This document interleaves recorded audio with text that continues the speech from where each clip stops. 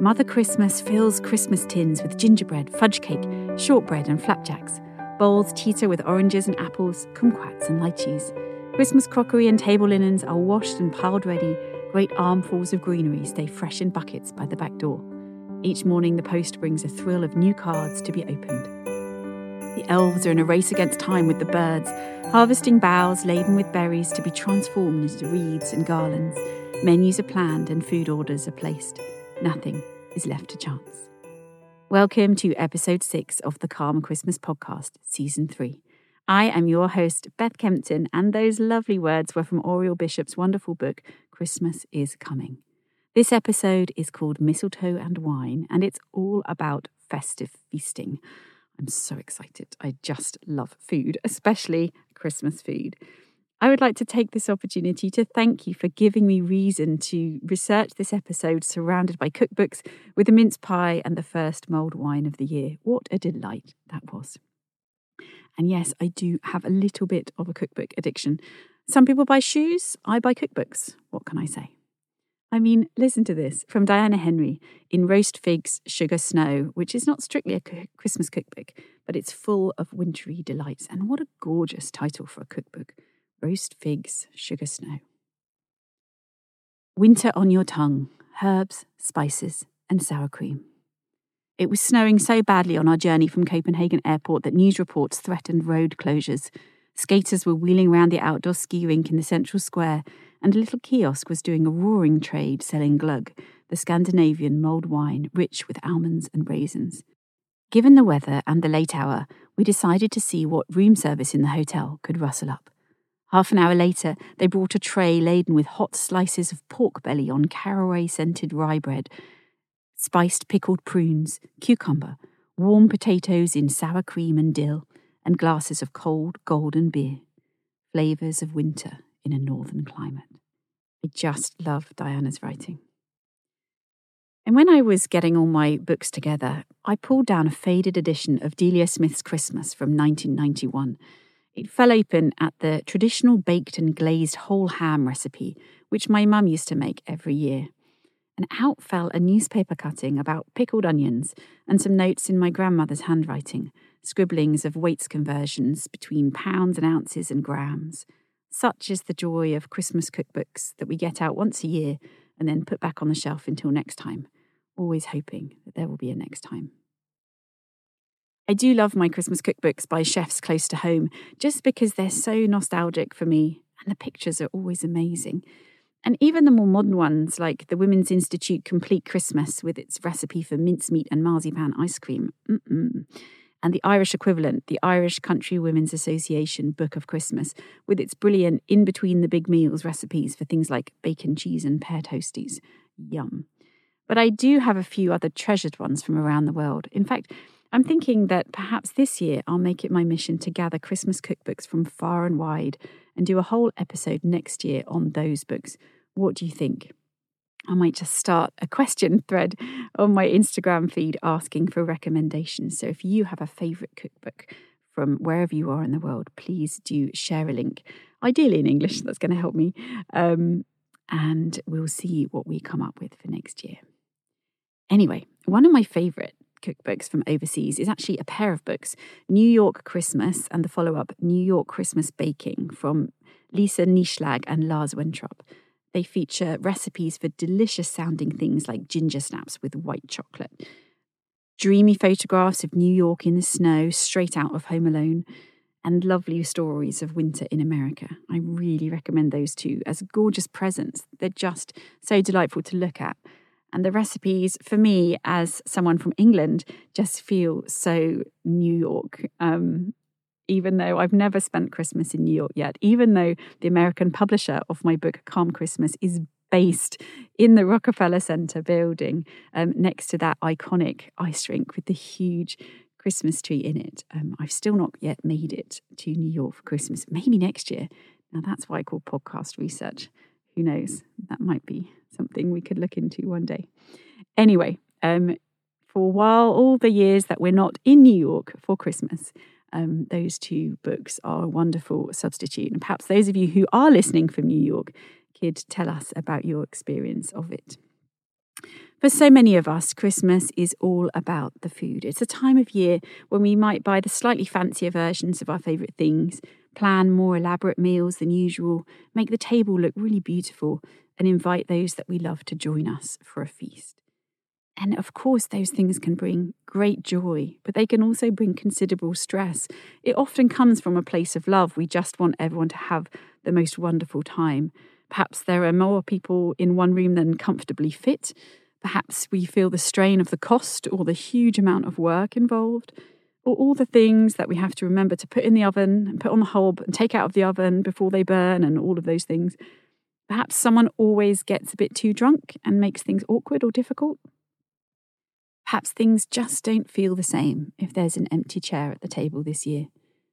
When you think about all this, it's no wonder that festive feasting can spark all kinds of emotions. If you're going to be missing someone at your Christmas table this year, please do tune in next week for a special episode all about pausing, honouring and remembering those we love and miss. For today, I'm going to focus on taking the stress out of preparations and hosting and making your mouth water with lots of talk about the food itself. I'm sharing snippets of all kinds of wonderful books related to festive food today. Make sure you've got your notebook, take some notes. You might find a cookbook that you'd like to invest in this year. To me, simply reading out festive menus and curling up with a cookery book full of wonderful food writing are two very valid and enjoyable ways to spend a wet, rainy, wintry hour. Maybe that's just me, but I doubt it somehow. Perhaps you'll try something new this year or try a new way to cook something traditional. This week's Wellbeing Corner is all about reducing the stress of Christmas cooking and being mindful of costs. From casual drinks and intimate meals to boisterous buffets and extravagant banquets, the main Christmas event is different in every home. Some people love to host, others long for invitations. Some people spend Christmas Day alone, some with friends, many with family. Whatever your take on Christmas, how much joy is served up with the food depends on whether or not you ask yourself these two questions. Firstly, what would I or we, being your household unit, actually like most this year, bearing in mind the year we've had? And then secondly, is there anyone that we want or need to give special attention to this year, bearing in mind the year that they have had? I do think that some years it's worth building all your plans around someone special, depending on what kind of a year they've had. Maybe they've had a really difficult time and you want to make it extra special. Or maybe in some cases you know that it might be your last Christmas together, which is so hard to imagine and so hard to face up to. But having been in that position this year, I'm so glad of all the special Christmassy things that we did with my mum last year, even though we didn't know of her coming illness. But we can't do that every single Christmas without exhausting ourselves. So I think it's a real balance between what we want and need and what we know would be a real gift for someone else or would create really special memories that we are going to treasure in the future. So it's a lot of things for us to think about. And of course, every Christmas can be different. We can have core traditions that we maintain in our own families or friendship groups, but we can mix up the way we celebrate in terms of the type of gathering, based on the kind of year we've had and what we really want and need from our festive feasting this year. None of this is rocket science, of course, but Christmas is not a logical time of year for many of us. It's so strange how so many of us choose to spend one of the most precious times of the year, a time where we physically need rest and relaxation, with people who rub us the wrong way sometimes. Or we spend money that we don't have on presents that people don't really need. Or we eat and drink all kinds of things that we know are going to make us feel rough later. It's just one of those strange quirks of being a human in a culture that celebrates Christmas, right? We've all done something like that, I'm sure, at some point. But also, we're grown-ups with agency. So we don't have to just do Christmas the same as we've always done it because that's the way we've always done it. We can ask different questions. We can take some time to think about these things. Maybe adding some more marshmallows and a candy cane to that hot chocolate while we have a good think about it. Just a few weeks ago, I overheard some people in a cafe talking about Christmas and they were absolutely dreading it because it was all based on the assumption that they had to do what they always do. They had to spend what they always spend on all the things to put on the table, and they had to share it with the people that they always share it with.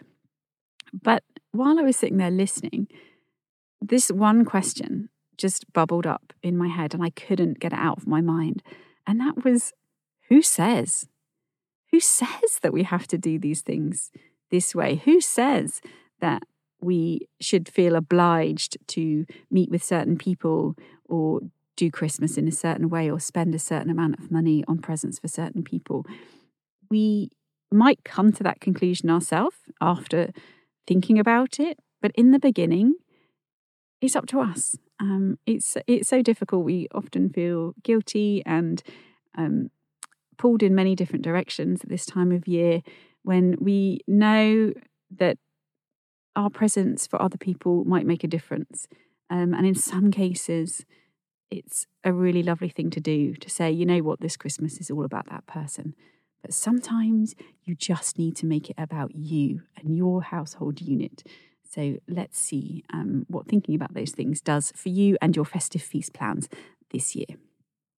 You know, once you start asking other people what they would actually like to do in terms of food and gathering and things this year, rather than what they think they should do, it leads to all sorts of very interesting conversations, and it becomes easier to share your own true feelings about the holidays.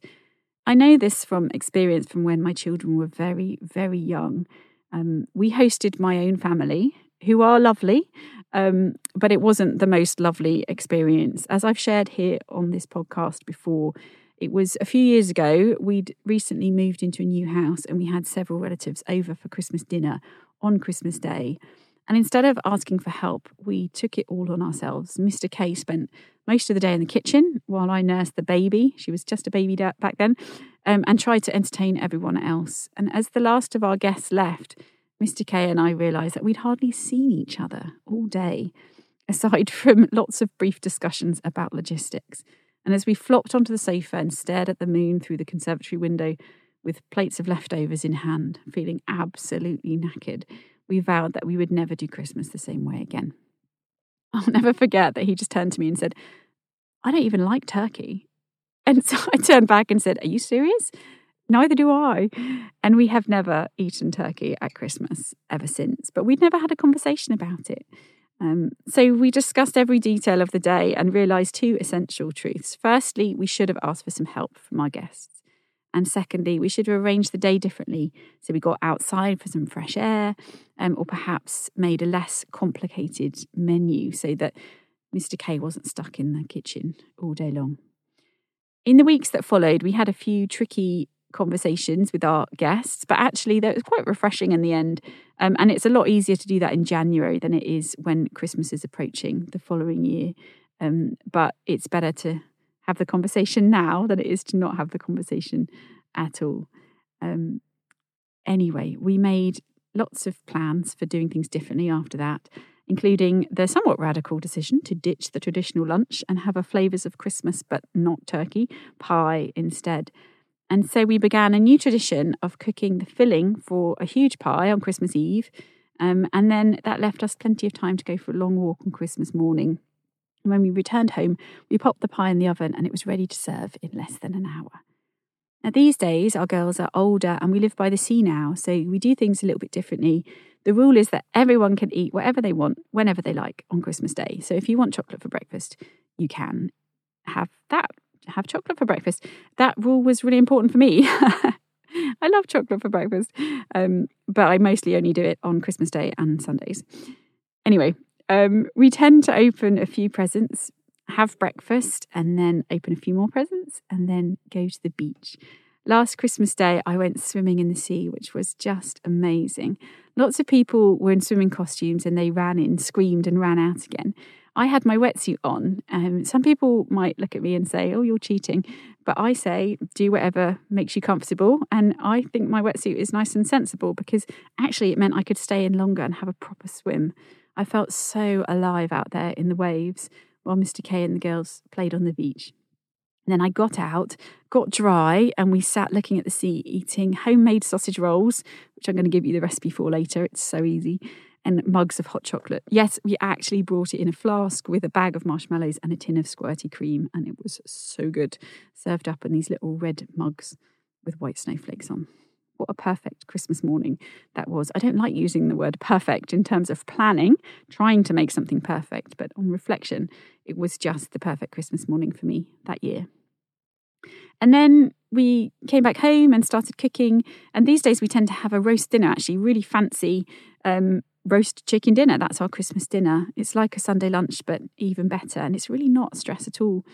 We make sure we buy the cauliflower cheese, so there's no chance of cheese sauce going wrong.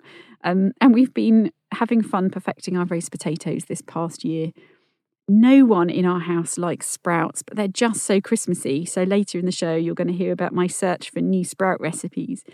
And this year, my dad is joining us for Christmas. And we're going to see our extended family before and after the big day and spread that out with days of quiet time at home and a few Christmassy activities planned in between. That feels good for us this year, and it seems to work for everyone else that we're going to be gathering with. I wonder what kind of plans you're going to make. I mean, I'm sharing those kind of details really to say that you are allowed to choose. One thing I learned from listeners of this podcast last year was the sheer number of you who had been dreading Christmas in the pandemic and then secretly absolutely loved not travelling long distances on Christmas Eve, having quieter feasts at home, and then struggled after the pandemic excuse was gone to keep that up. But I wonder how many of you will try that again this year. Of course, when lots of people and opinions are involved, it's tricky to find a solution that everyone is happy with. There might be compromises or sacrifices made to accommodate a specific situation.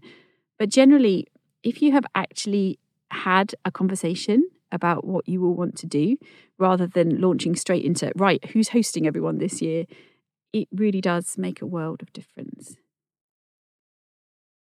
Also, I wanted to say that in the midst of all the festive feasting, of course, if we eat too much cheese and cake and Christmas pudding and all those things, we can feel incredibly sluggish come January. So we do try to balance it out with healthier food, lots of soups and lovely stews and things like that. And also we try to keep our routines as far as possible. We go for regular walks, whatever the weather, and Mr. K, who's a Pilates instructor, still gets up early to do Pilates in the back room every day, and I still get up early to write while the darkness hovers and the steam from my hot tea floats up through the candlelight. I do that nearly every day. In fact, Christmas Day itself is probably the only exception, but that's just what works for us. I wonder which of your routines might sustain you through all the festivities this year. I just wanted to share some stress-free festive food preparation tips, which are taken from my book, Calm Christmas, which has a whole chapter on Christmas food. So perhaps you might want to take a look at that. But here are the tips. Firstly, map out every event that you plan to cater, either alone or with other people, and then decide on a menu for each one, remembering to include breakfast, lunch, and snacks if guests will be staying for several days, so not just thinking about dinner. And now's a good time to ask your guests about any special dietary requirements. And if it makes you feel anxious thinking about it, maybe find some ways to simplify your plans or rope in some moral support. Number 2, thinking about the cooking utensils and serveware that you'll need for your guests is a really good thing to do in advance so that you don't freak out when you don't have enough forks or enough pans to cook everything. If you can borrow it or maybe still find an early Christmas sale and make sure you've got everything that you need. I'm going to do that whole section again, sorry. It's just because this was written for earlier than this is going out. I'm trying to redo it. Yeah. And number 2, think about the cooking utensils and serveware that you're going to need to cater for your guests so you don't suddenly realise on the day that you haven't got enough forks. You can always ask your guests to bring certain things with them. Thirdly, if you find cooking everything a bit too stressful, why not ask yourself the following questions? Which specific item or meal do you most associate with Christmas? Can you make it yourself with love or buy the very best version of it? If that seems feasible, then maybe let go of the more peripheral fare that actually no one's really bothered about. That will save you time, energy, and money. Also, will your guests help? If you ask them to bring something, make sure you specify what you need so you don't end up with 5 of one thing. And also, sometimes that really helps a guest. We want to take something when we're being hosted. And if we're told exactly what the host wants, that can be really helpful. And can you make anything ahead of time and freeze or store it? So schedule time in your diary to do that. Perhaps set aside a whole Sunday for cooking main meals or a couple of evenings for baking and preserving. And a lot of the cookbooks that I'm going to be talking about later in this episode have brilliant planning sections to help you figure out what you need to do when. Also, could some of your homemade food make good gifts? You might want to think about that in advance and make a bigger batch than usual. So if someone comes and has something at your house, you can then give them a version of it, in a lovely box to take home with them to eat after Christmas so they don't have to bother cooking on Boxing Day. What a lovely thing that would be. Number 4, write a complete list of the ingredients that you need. Check your cupboards to see what you already have and then do your shopping. When compiling your list, remember to include ingredients for healthy breakfasts like frozen fruit for smoothies to give everyone a good start to the day. You can also take a look at episode 1 of this season for my banana bread recipe, which makes a really nice breakfast, especially if you have guests. And then number 5, to avoid the supermarket crowds, either book an online delivery, although a lot of those slots will probably have gone now, but even better, shop locally. If possible, talk to the traders. Buying direct from growers, bakers or independent shopkeepers makes it so much more special when you come to eat their produce. I always have this image of myself taking a basket and going around a farmer's market to buy everything for my Christmas dinner. It often works out that I do that for some of it, and then it's a mix of that and sometimes things I've grown myself and sometimes things from the supermarket. But make your Christmas shopping into an event in terms of being a lovely morning out. Get yourself a coffee and go and chat to farmers as you buy vegetables from them. Such a lovely thing to do rather than just have the stress of supermarket shopping. Number 6, if you buy too much, consider donating some of it to the local food bank. I think that's going to be more important than ever this year. Number 7, if money is scarce, encourage your guests to contribute something. Bring wine or a dessert, or maybe organise a Christmas dinner kitty, and then whoever is hosting gets to use that for Christmas. And of course, plant-based dishes tend to be cheaper than meat or fish dishes to make. So even if you do a roast, maybe be extra generous with vegetables to fill up plates. It will still feel like a special feast if you take extra care with the table settings and the lighting, and you'll be radiating festive spirit. Number 8, make a simple week-by-week plan for December and maybe a day-by-day plan for the week before Christmas. And you can include things like table decorations that you want to make in advance. And if your schedule seems overwhelming, then you can just simply change the plan. You can make any meal a little bit more simple, perhaps in advance reduce the number of guests that you want to invite to your main gathering and do something like a winter picnic on a different day. You can make it more casual. You can invite people to stay for fewer days or not to stay at all. Simplify your menu, plan to eat out for one of the meals, all sorts of things that you can do. But if you try and make that plan now, you're going to be able to see that certain days are going to be a real pinch in terms of the amount of stuff that you have to do. And perhaps you want to take something off your plate at this point so that when it comes to it, you can be a lot more relaxed. And then number 9, batch cook and freeze casual, nutritious meals like warming stews and chili, those kinds of things for eating between Christmas and New Year. Number 10, when you're cooking, put on your favourite apron and some festive music, rope in some help if possible, and just try to enjoy it. You're doing this because you love these people and you want them to have a lovely time, and I'm sure they would want you to enjoy preparing the food for them. You might want to make a simple timeline for any big gathering, counting backwards from when you want to serve up, and set alarms on your phone for when each component needs to come out of the oven. And if you plan it correctly, it can actually be a mindful experience as you melt into the smells, the sights, the textures, sounds, and of course, the tastes of your bubbling dishes. Then number 11, consider setting up some festive party stations if you've got lots of people coming round, so guests can help themselves to drinks and snacks before the main events. You're not busy serving at the same time as trying to cook. And then maybe serve up the meal itself in large bowls or on platters or straight from the oven so people can help you plate up. And then lastly, just try to relax. Remember, your guests are all grateful for the effort that you're making, and they're there because they want to spend time with you. Let's talk a little bit about laying the table for Christmas dinner or for any other special gatherings at this time of year.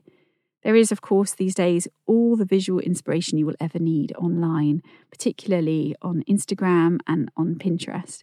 And there are some amazing tutorials for free on YouTube if you want to go all out with your table decorations this year. So have a look if that's your thing. But I know that it can also be intimidating and overwhelming to look at all those things and think, oh my goodness, I can't do that. Or how on earth am I ever going to find the time to make my table look that beautiful? And if that's the case for you, then here are a few simple tips for making it beautiful without being too much stress. And I'm really thinking about 4 things here: colour, nature, light, and care. In terms of colour, to keep it simple, you might want to choose a colour scheme: white, silver, green, gold, red, navy blue, even pink. Christmas means many colours these days. Maroon, of course. How could I forget maroon? I like to choose just 1 or 2 to guide my plan. And a couple of years back, I actually bought a gorgeous forest green velvet tablecloth in the sales after Christmas. And I'm feeling that might be making an outing this year. Some years I make a point of mismatched plates. I have all sorts of individual plates, mostly bought from ceramicists in Japan. And I like to give each person the one that I think that they will like the best. But this year I'm thinking all long white plates. I've got a strong pull towards the traditional this year, which is curious, I think. And I think they might be nice with my forest green velvet tablecloth. Anyway, pick a colour or 2 and see where it takes you. And then nature. You know, the older I get, the more I love to see nature on the table. This can be a garland or maybe a candle holder in the shape of a wreath. Could be scattered leaves or other gifts from nature like pine cones on the table. Or perhaps napkins wrapped with twine and a sprig of something from the garden tucked into each one. If you want to go all out, have a listen back to episode 4 of this season of the podcast. I shared about Lucy Hunter's amazing sculptural dried flower cloud that she had hanging above the Christmas dining table. It was just such a wonderful idea. A little bit more than I will probably manage this year, but the inspiration is just lovely. And then light, of course, light, candlelight, firelight, fairy lights, lanterns, low light in the room, real candles, whether they're tea lights or church candles or long, slim, elegant ones in candlesticks, they're all stunning and they bring that kind of magical feel to a room. But I think the fake flickering ones are also so realistic these days, and they're just brilliant if you're worried about the fire risk with little ones firing party poppers over the table or long sleeves reaching for the sprouts and so on. Personally, I like to wrap fairy lights around whatever greenery I have draped along the table, and I keep it super simple, and it's always lovely. And then care. There are so many simple ways to make the table special and personal. I'm sure you've got loads of ideas of your own. Handwritten place names, that's my children's favourite job in terms of helping get the table ready. Tiny gifts waiting on plates. Perhaps if you have visitors, a flat decoration that they can hang on the tree, you could leave that on their plate. If you're making your own Christmas crackers, of course, you can put jokes in them, which is traditional. But what if you wrote a note about why each person at the table is amazing or what you're grateful to them for this year? And then whoever won the cracker pull would have to read that out. That could be lovely. Or you could write a little note of gratitude and tuck it under each plate so that when the plates get taken away for dessert, they see it. I'd love to hear about how you make your feasting table special. Do come and share on Instagram. You can find me at Beth Kempton. Ultimately, it's about how people feel and not how perfect everything is. And I think it's just so important to remember that.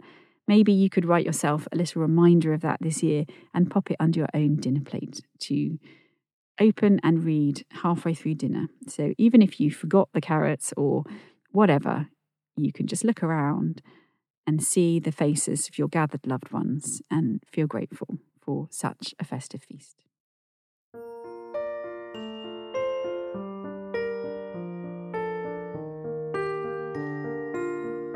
Now it's time to talk about Christmas traditions. Lots of schools break up for the holidays this week. It's quite early compared to usual.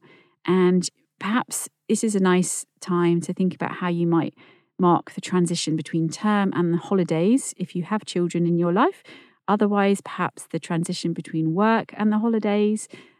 Just noticing that there is a point at which the normal everyday stops and the holidays begin, however close to Christmas that is for you this year. In my world, we tend to do carols around the Christmas tree at the end of the school term and then go for hot chocolate by the sea. It's something we've been doing for a few years now, and it's simple but just so lovely and fast becoming one of my favourite holiday traditions. Let's hear from some of you. We've got lots of food-related memories shared today from you lovely listeners. Thank you for sharing these with me on Instagram. First up, at Brenna Rosa. I'm from Canada, and one of my favourite traditions that I do is bake a wide variety of Christmas cookies and package them up in Christmas tins and mail them to family around the country. My husband and I live away from our family, so getting together during the holidays is not always possible. And some members of our family have health issues that make baking very challenging. I always make sure to use several traditional recipes. My mum's butter tarts are a must, so that everyone gets their favourite treat plus a new recipe every year for variety. What a lovely idea. And then at bahita.wells on Instagram, this is Brenda, says, I discovered a rather nice tradition while reading a novel set in France. It involved the creation at Christmas of a bay leaf wreath. Act as an aromatic decoration in the kitchen and then left in place are ready to be used as a source of flavouring during the new year. Well, that is a lovely idea. At the New Dairy on Instagram says, I live in the UK and ever since I was little, I'm now in my 40s, we have ditched the turkey and the trimmings because none of us really liked it, and we get a takeaway, always a curry, and we have to collect it from our favourite restaurant on Christmas Eve. But there's no prep or slaving away in the kitchen on Christmas morning, so we can all just be together opening gifts. My husband has always thought it's a bit common, but we love it. Oh, and we always wear matching Christmas pyjamas for the whole day, even when there are 16 of us. Wow, there's a photo opportunity. Love it. And then Faye from Germany at Fayeris on Instagram. We always went to the Alps on the last day of school for winter time in the mountains and spent Christmas there. No fancy tree or dinner, just a little family of ours enjoying time together in the snowy mountains. At Oswald Perez 85 says, there's a recent tradition that's happened every other year or so to visit my friend and former co-worker Jen on Christmas Day for dinner. I'd bring a bottle of wine to augment her food and the friends at the table. And that is from Oswald in New York City. And Raquel de Cunha at Raquel CC Cunha on Instagram. My favourite memories of when I was a child in Portugal with a long table surrounded by my family, happily chatting around absolutely delicious food. It would be the perfect Christmas if the night would spontaneously include chorus singing with beautiful voices, shy voices, and terrible unapologetic voices. For me, this meant happiness was soulful, real, and present. At _Susie_Potter says, a festive dinner date with my husband in a lovely rustic pub. We go just before we break up from work for Christmas. This is a great reminder, I think, that there are many ways to combine food and celebration, not just in the days of Christmas itself. That's a lovely idea. Marking the threshold between work and the holidays with food is such a good thing to do. And then got a couple more. At The Grace Files on Instagram says, every year my parents travel from New Zealand to Australia to spend Christmas with me and my boys. This is most likely the last year as travel has become increasingly hard since they're now in their mid-80s. So this year I'm embroidering special words on white linen napkins. These will become family heirlooms that we pass down the generations, a reminder of family which is truly the essence of Christmas. That is absolutely beautiful. Susan Pepping at Lely Project says, my favourite tradition is with my family having Christmas breakfast, putting candles on the table and having a beautiful, simple table. For me, preparing that breakfast for my children is the real Christmas feeling when it's dark and cold and quiet. Christian Berghoff at Stitch and Time says, I grew up in Germany and I'm living in Cornwall since 1998. My mother would bake the Stollen in the middle of November to be ready for Advent Sunday and bake an apple cake with lots of cinnamon and almonds for that day. As a young child, there was a lot of Christmas baking, all sorts of biscuits, homemade marzipan, rolled into small balls and covered in cocoa powder. So many lovely recollections there. Thank you. And just a couple more. I know there's a lot this week, but it's so interesting how so many people's memories and things that they love about Christmas are related to food. This is Cindy Didich from the Canadian prairies. My paternal great-grandparents immigrated from Ukraine, so part of our celebration was very much based in Ukrainian tradition. On Christmas Eve, we had a feast of 12 meatless dishes, which include kutia, wheat to start, and a variety of other favourites. Yum. We would then attend Christmas Eve Mass. Apparently, my baba, my grandmother, used to bring in wheat and put hay under the kitchen table for Christmas Eve, which represented the stable where Jesus was born. It was so interesting to read Cindy's list of the kind of food that was eaten. Things like cabbage rolls and a mushroom gravy only eaten around the holidays, and fish. I know a lot of people eat fish at Christmas, but it's not something we've ever done in our house. It's not really, I would say it's not part of the British Christmas dinner, but that's actually not true at all. I know a lot of people have salmon. It's just not in my house, but I love that idea. At Steph_Brame1 on Instagram says, being an American transplant to Britain, I married a Brit, I've always tried to uphold traditions from my homeland. Every Christmas morning we have eggnog and cinnamon buns for breakfast. Wow, lovely. So many delicious things. Louise Bleakley at My Fermanagh Life said, my mum always made trifle for Christmas Day dessert. She had to make 2 because it's hands down my favourite part of the meal. She passed away in December 2021, so I've taken on the Christmas Day lunch, and this is always still a key part of the meal, and I'm still the only one who sits with the bowl in the evening whilst everyone else has leftover meat. Such a lovely memory there, Louise, and I'm going to be sharing the recipe for my own mum's Christmas trifle, which was an important part of our Christmas dinner, so that's coming up later in the episode. Thank you so much for sharing that. So your writing prompt this week is to write a memory of Christmas food. Try using all your senses and really bring a scene to life. You might want to make something happen in it, or you might literally just want to describe a particular meal that was very special. Maybe make it funny if you like, or poignant, or joyful, whatever you feel like doing with that memory that you call in.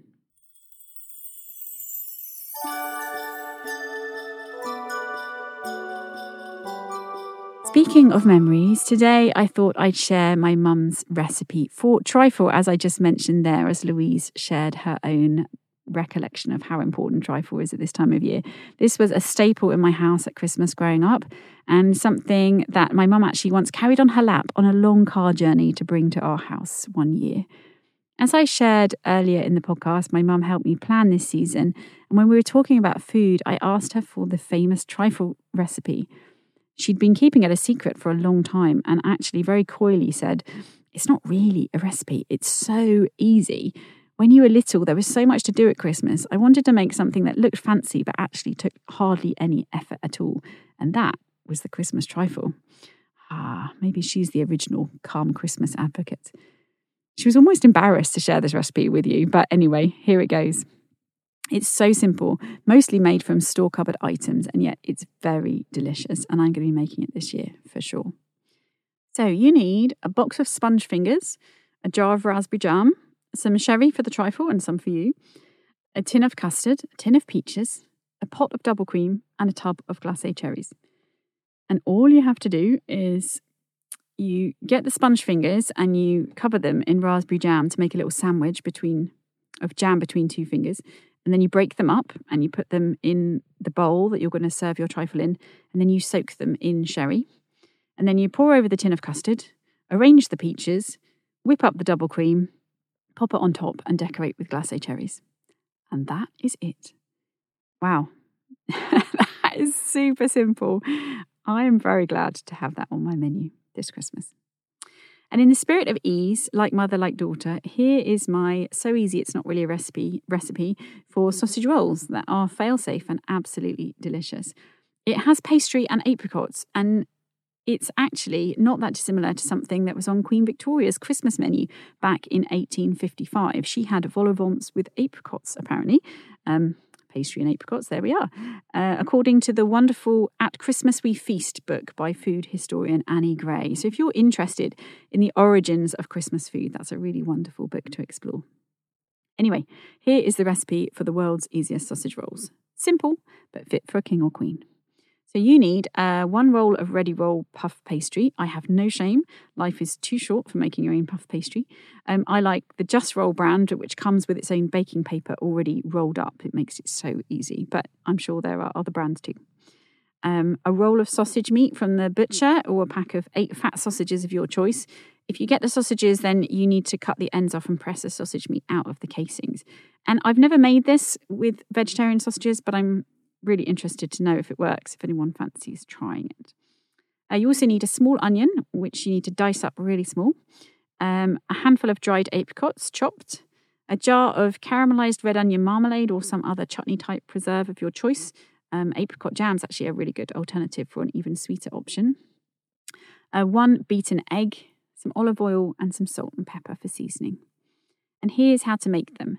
So you just preheat the oven to 200 degrees, which is 180 degrees fan or gas mark 6, and then add a bit of olive oil to a pan and sweat off the onion until it's soft.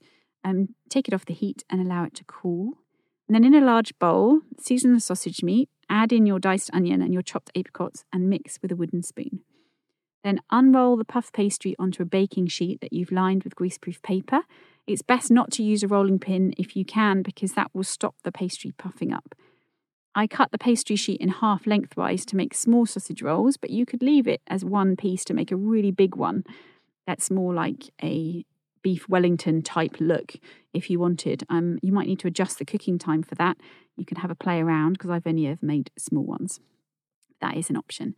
And then spread a load of caramelized onion along one long edge of the pastry. So if you've cut it in half, you do that along both bottom edges. I'm not giving amounts here. I do about an inch wide strip of it, but just go with whatever you think. As well as adding flavour, it helps stick the sausage roll together, so don't be stingy with your marmalade. And then you want to shape the sausage meat into a long, thin kind of column and spread that down the middle of the pastry long ways above your line of red onion marmalade. You can do that, just as well as you can straight onto the pastry, or you can get all fancy and precise and use cling film and use that to roll it into a perfect shape and put that on the pastry. I don't do that, but, maybe one day when I've got more time, I might do that. Rough and ready is totally fine. They taste lovely. Okay, so then you need to brush some beaten egg over the sausage meat and around the edges of the pastry. And then you take the top side of the pastry and pull it over the sausage meat and roll it towards you. And keep rolling until the end, which will be stuck back on itself with the marmalade, is positioned underneath the roll. So then the weight of the sausage roll helps fix the join. And then just brush beaten egg over the whole roll. Cut it with a sharp knife. I tend to make cuts every inch or so to make really small sausage rolls, which are perfect for snacks, but you could make bigger ones if you want to. You can score the top or add pastry decorations, whatever you want to do. I just tend to bung it in the oven and put the kettle on, but that's me. You want to bake it for about 30 to 35 minutes, but you can check the brand of pastry that you're using for guidance as well on that. Just keep an eye on it to see when it reaches the ideal brownness depending on your taste. And remember, the sausage meat does need to be cooked. When it's done, just put them on a cooling rack and resist eating them for a good 10 minutes and then you can dive in.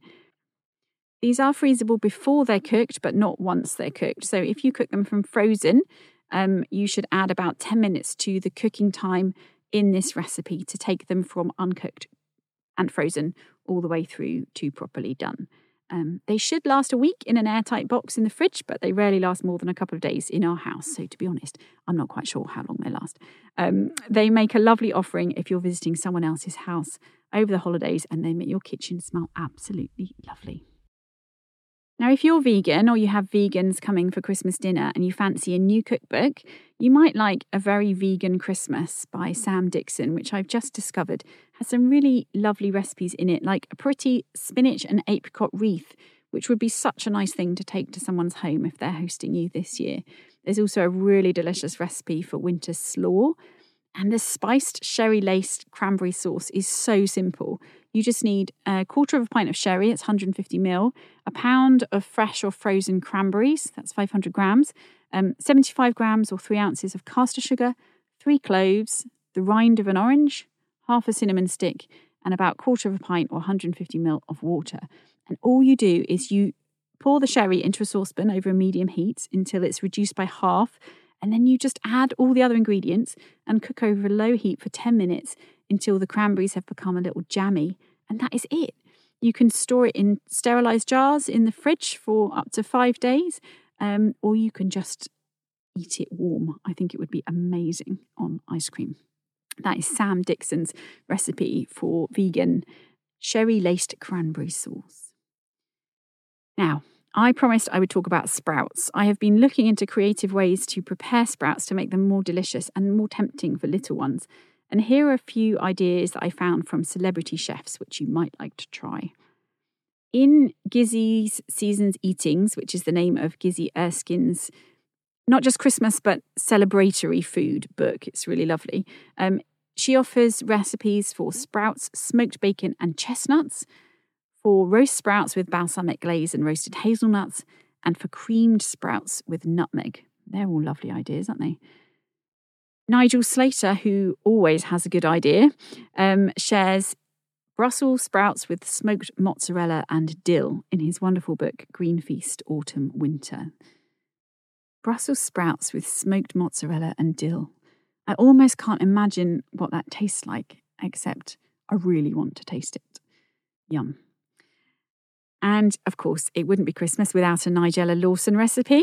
In Nigella Christmas, which is just a wonderful book to help you prepare for Christmas, you can find Christmas sprouts with chestnuts and nutmeg. Really simple, very traditional type of recipe. And then Jamie Oliver, in his brilliantly well thought out Jamie Oliver's Christmas cookbook, he offers 4 options: squashed Brussels roasted with chorizo and chestnuts, Brussels in a hustle, he calls them, shredded with garlic and sage, yum, mustard Brussels tops with butter and silver skin pickled onions, and braised Brussels with crispy bacon bits, bay and shallots. Now, all of those chefs generously share tons of their recipes on their websites or on their Instagram accounts, so do check them out. And also, @DeliciouslyElla is brilliant for fully plant-based options. So go and have fun exploring all different ways to cook sprouts and all the other things this year.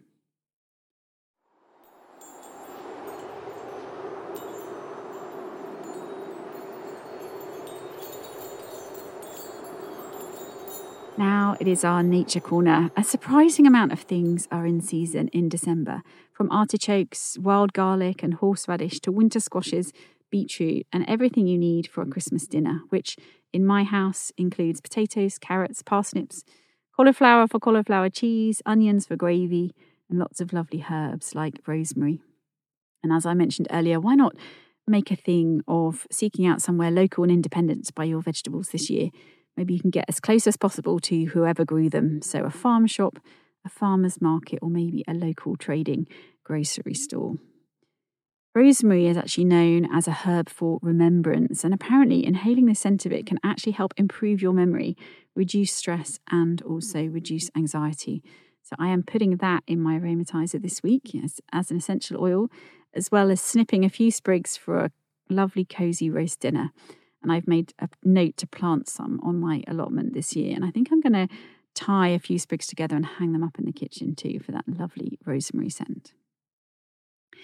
Your nature challenge this week is to take yourself somewhere near water, a river, a lake, the sea perhaps, and just spend some time listening and watching. Everything in the kitchen can get quite full on.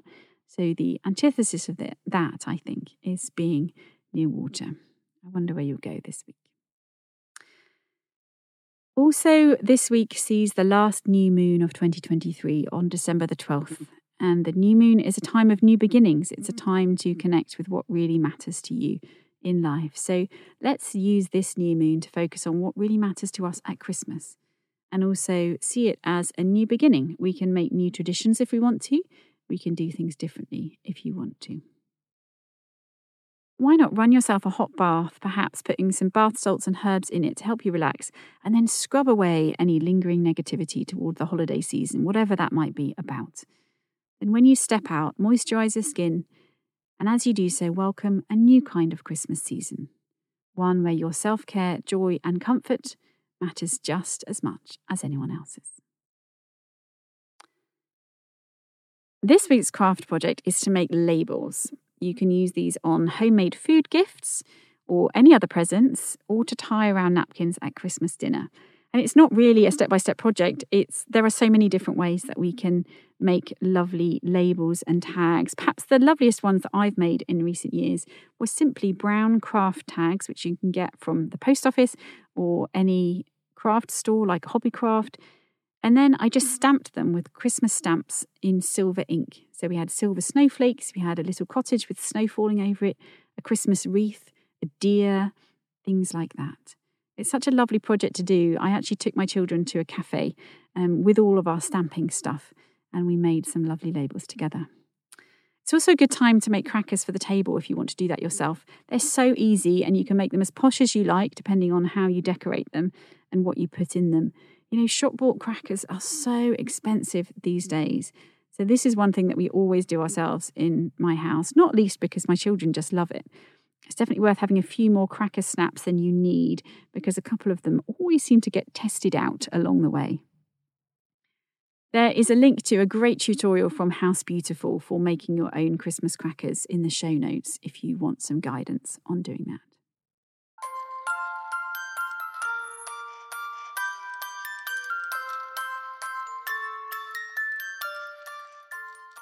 And now it's time for our festive giveaway. This week, I'm giving away a copy of Rachel de Tample's beautiful new book, Winter Wellness. You can find Rachel on Instagram at detample, DETHAMPLE, along with a personalised signed copy of my book, Calm Christmas and a Happy New Year. Rachel's book is really a very special contribution to the world of cookbooks and also to the world of books on health and well-being. I highly recommend it. At the beginning of the book, she lists out lots of common ailments and advises which ingredients can help, and also points you to recipes in the book which would be good to try. So, for example, under coughs and sore throat, she says, helpful ingredients include elderberry, honey, lemon, rosemary, and thyme. And then she offers recipes for a parsnip toddy and apple scraps chai. Delicious. And then for immune system health, for example, she recommends all citrus, bone broth, camu camu, carrots, leafy greens, oysters, pumpkin seeds, squash, and sweet potatoes. And she offers recipes of roast squash with kimchi butter and the Count's first Negroni. Wonderful. So to enter, just go to my Instagram account at Beth Kempton. If you're listening to this out of sync with the release dates and the giveaway has closed already, please don't worry. I'm doing giveaways every week until Christmas, so there will still be something lovely waiting for you. Do go and check it out at Beth Kempton. Also, don't forget to book your free place on my Winter Writing Sanctuary, which is going to run from late December to early January. It's a proper, short and beautiful writing course. It's not some kind of free webinar to then get you to buy something. It is a proper course that I put together with love and care. I've done it for several years now in the middle of winter. And I've made it free because of the ongoing cost of living crisis, and simply because I know what an absolute tonic as well as a joy that writing can be in the darkest season. So you can register for free at dowhatyouloveforlife.com. Please do bring your friends. The more, the cozier. And if you want to dive deeper on your writing this year, be sure to go back and listen to episode 5 of this season of the podcast, which was all about wintry words, both reading and writing. You might also want to take advantage of my winter sale, which is offering up to 50% off all of my online classes, including writing classes and my book proposal masterclass, which is live, and also my virtual writing retreat. I do this sale just once a year, and I do it as a thank you to this wonderful community. You make it possible for me to do what I love, and I hope that by making all the courses up to 50% off, it means that I can support more of you to do what you love.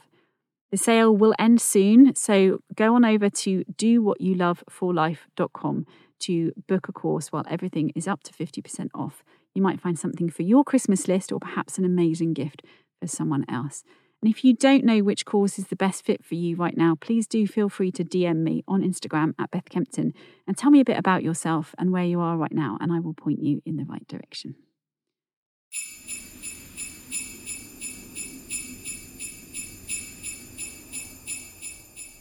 Right, enough about that. It is time for our Get Ahead tips. So this week is a good time to finish Christmas shopping and making.